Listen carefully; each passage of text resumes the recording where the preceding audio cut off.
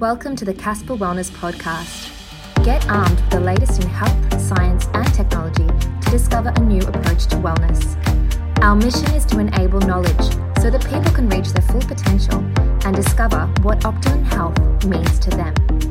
I'm Maria Yuganovsky, entrepreneur, health enthusiast, and the founder of Casper Wellness. I hope you enjoy the show.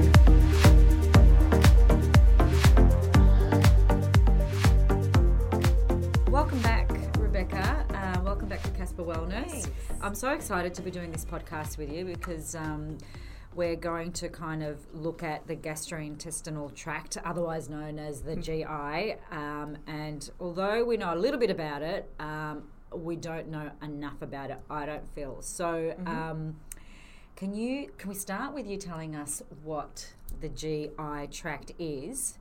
And explain how it functions. Sure. Yeah. Okay. So a way I like to think of it is it's a system, an organ system that starts at the mouth and it ends at the anus. So it's a continual, hollow kind of system that food moves through from the beginning all the way to the end where we excrete it as waste. So it's one sort of hollow sort of system that has a lot of organs that are connected to it. So I like to think of it that way. So you actually are visualizing, food going in your mouth and through this system and out the other end. It starts with your mouth and the oral cavity. So that's where mechanical breakdown of food actually begins. And then you swallow food using different So it goes down your throat. Yep, goes down your throat. So when you say, this hollow, I just imagine almost like a pipe. Yeah, exactly. That's a great way to kind of think about it. Obviously in there's lots of twists and turns. Yeah. But it is just this continuous kind of pipe in a way that food and nutrients are getting absorbed through the walls of this, pipe, I suppose, into your bloodstream and into your body. So it passes, through the mouth. It goes to the esophagus, through the throat, which most people would know of it, would know what it would be called, the throat, but it's esophagus, into the stomach, then into the small intestines. So that's where most of your digestion and absorption actually happens of the nutrients. Then the stuff that hasn't been digested or absorbed actually goes into your large intestines.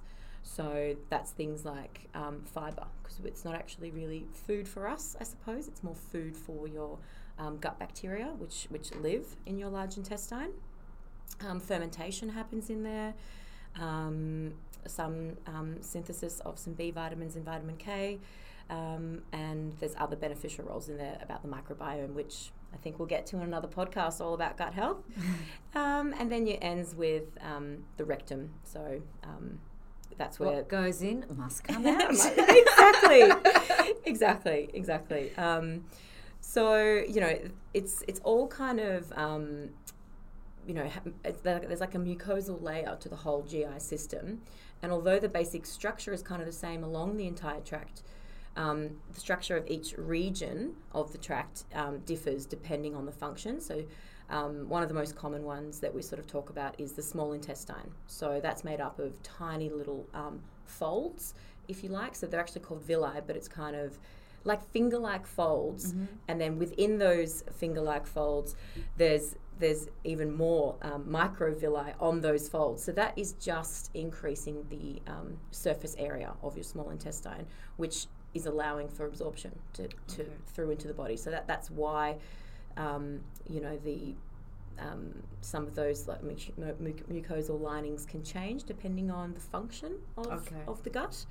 So I hope that makes it a little bit kind of clearer. It does. So every sort of area has a different role. Has a different role and has a different way of digesting the food, I'd imagine too. Yes, exactly. So just to recap, so you start from chewing your food in your mouth. Yep. Right. Yep. So that's its first point of that's entry. That's its first mechanical sort of digestion, I suppose. It's starting to break up the food using your teeth and the salivary glands, and that's sort of starting to break down that food initially, and then it moves through. And just to ask you with the saliva, because that I know that also has a specific function as part of the digestion. I mean, I don't know how true this is. No, there are enzymes in your saliva, so actually carbohydrates start to break down first in your mouth.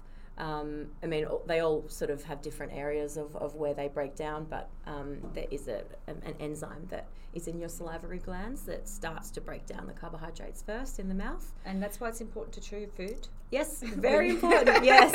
Don't gulp.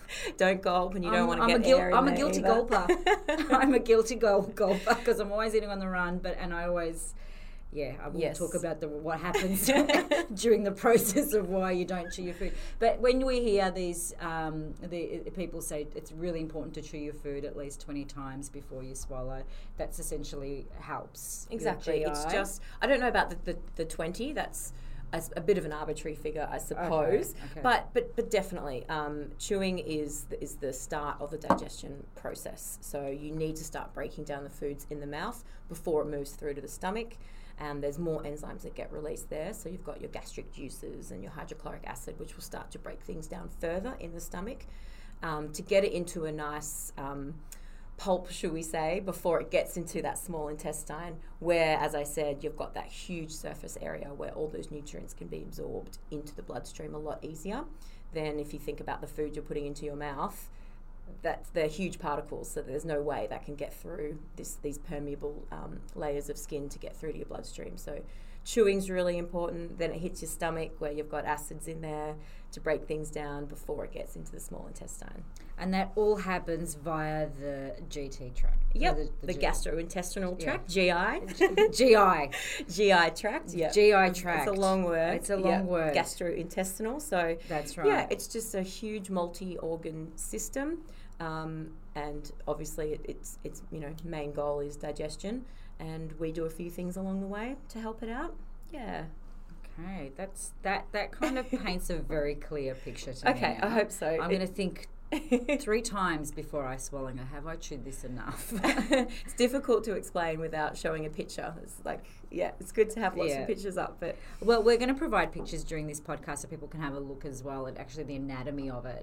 So great. People can understand what we're actually talking about, because it is a very visual thing, isn't it? It is, yeah. So another question I want to ask is it true that you should eat foods in a particular order? Like, growing up as a kid, your mum always says, eat your veggies and then you'll have dessert. Yep. And I guess I'm asking, how does the form of food we consume and the order of food that we consume, does that help our digestion, or does it kind of temporarily stop our digestion? Because a lot of people also say you should eat fruit first, like then have your dinner. Wait a couple of hours, then have your dinner. I've heard a lot of different theories about this. Some people have even said things about eating your greens before your potato, even specific orders of vegetables, like things like that. There doesn't seem to be a great body of evidence proving anything like that actually aids your digestion specifically. But some things that come to mind when I do think about this would be like when you're consuming calcium, if you're consuming that with caffeine, those nutrients actually fight for uptake in the cell. So after they get absorbed through, like we were saying, through the small intestines, they get absorbed into the bloodstream where they get taken into cells to do their important roles. But if you were consuming calcium and caffeine together, then they actually fight for the uptake into the cell. So most people probably these days, or as you get older, probably are reducing their calcium intake and probably only getting calcium through the milks they're having with their coffee.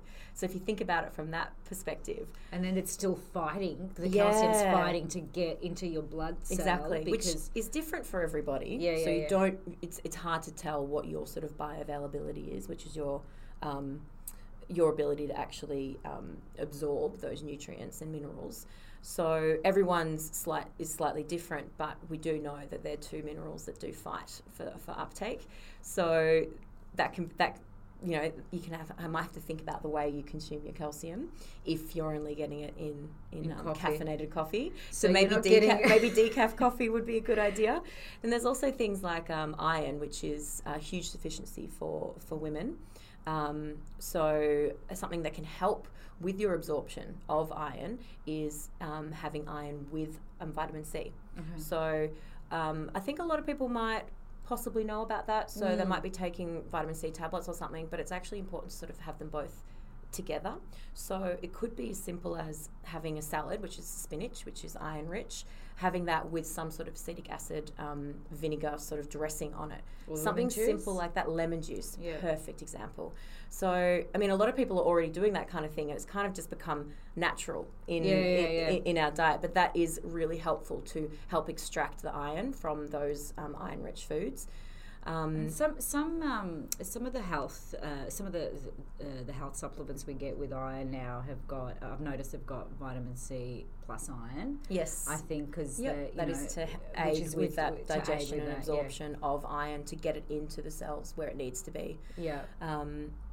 So that's probably some of the things that I would sort of focus on more than what order you're eating your food. I mean, if you've got a big meal in front of you and you can't eat it all, I'm very pro vegetables and fruit. I would always sort of eat them first. But then your proteins are really important as well. And having some whole grains and cereals are super important for gut health. So it doesn't really matter. Like if you want your ice cream before your dinner, you can have it. That's basically what I'm asking. As long as you don't fill up on the ice cream. Okay. Well, I'm absorbing my calcium. True. That's the way you're getting it. You got me there. Now, another one that I'm kind of almost can't wait to ask you, because I was thinking about this the other day, and is something that we've heard this term thrown around in media, in different health magazines and what have you, is this leaky gut syndrome, and all the, I guess, they're kind of blaming it as one of the biggest culprits behind a lot of different health issues.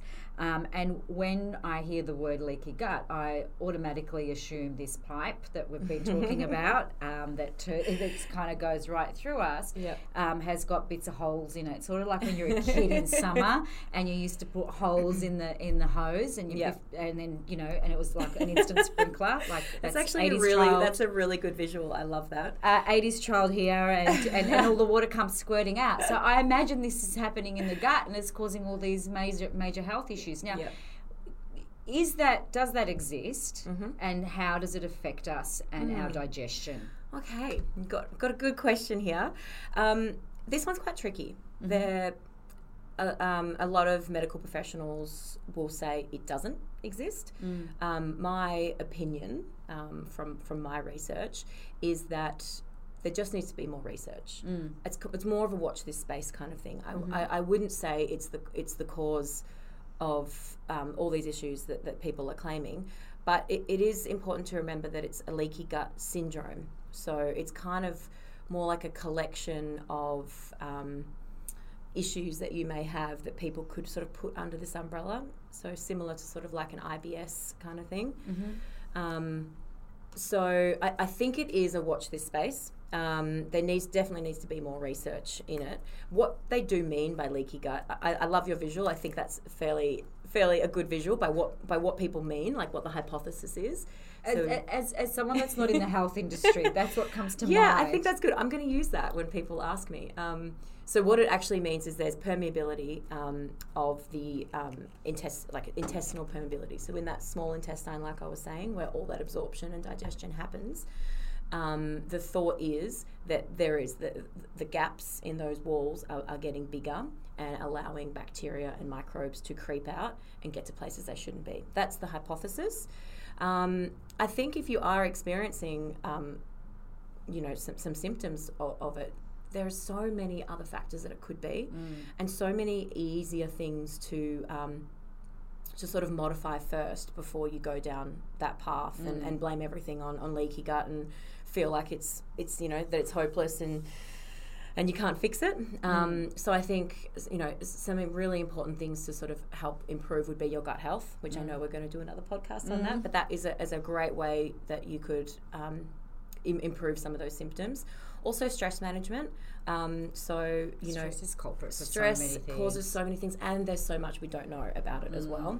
So, you know, things like meditation, hypnotherapy, and exercise also, as well as a balanced diet, also combat stress. And this can cause some of these leaky gut sort of symptoms.